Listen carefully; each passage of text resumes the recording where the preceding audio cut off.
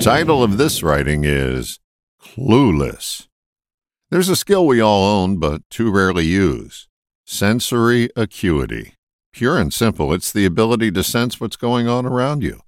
Too often we're so focused on us that we miss what's going on with them. That's a lack of sensory acuity.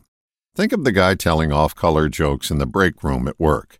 He mindlessly misses that some people within earshot are recoiling at his stand-up routine.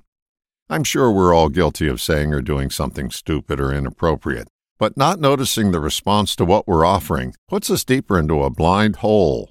People will consistently advertise what's important to them, but if we fail to see, hear, feel, taste, or smell anything but our own aroma, we give off the scent of indifference and their needs go unmet by us.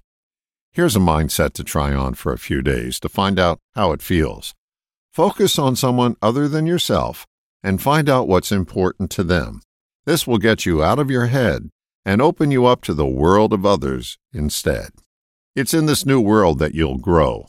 You already know what it's like to live on your planet, so take the time to visit theirs and see how much more worldly you become.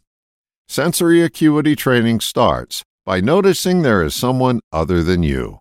Besides broadening your horizons, there's a side benefit of sensory acuity training to you.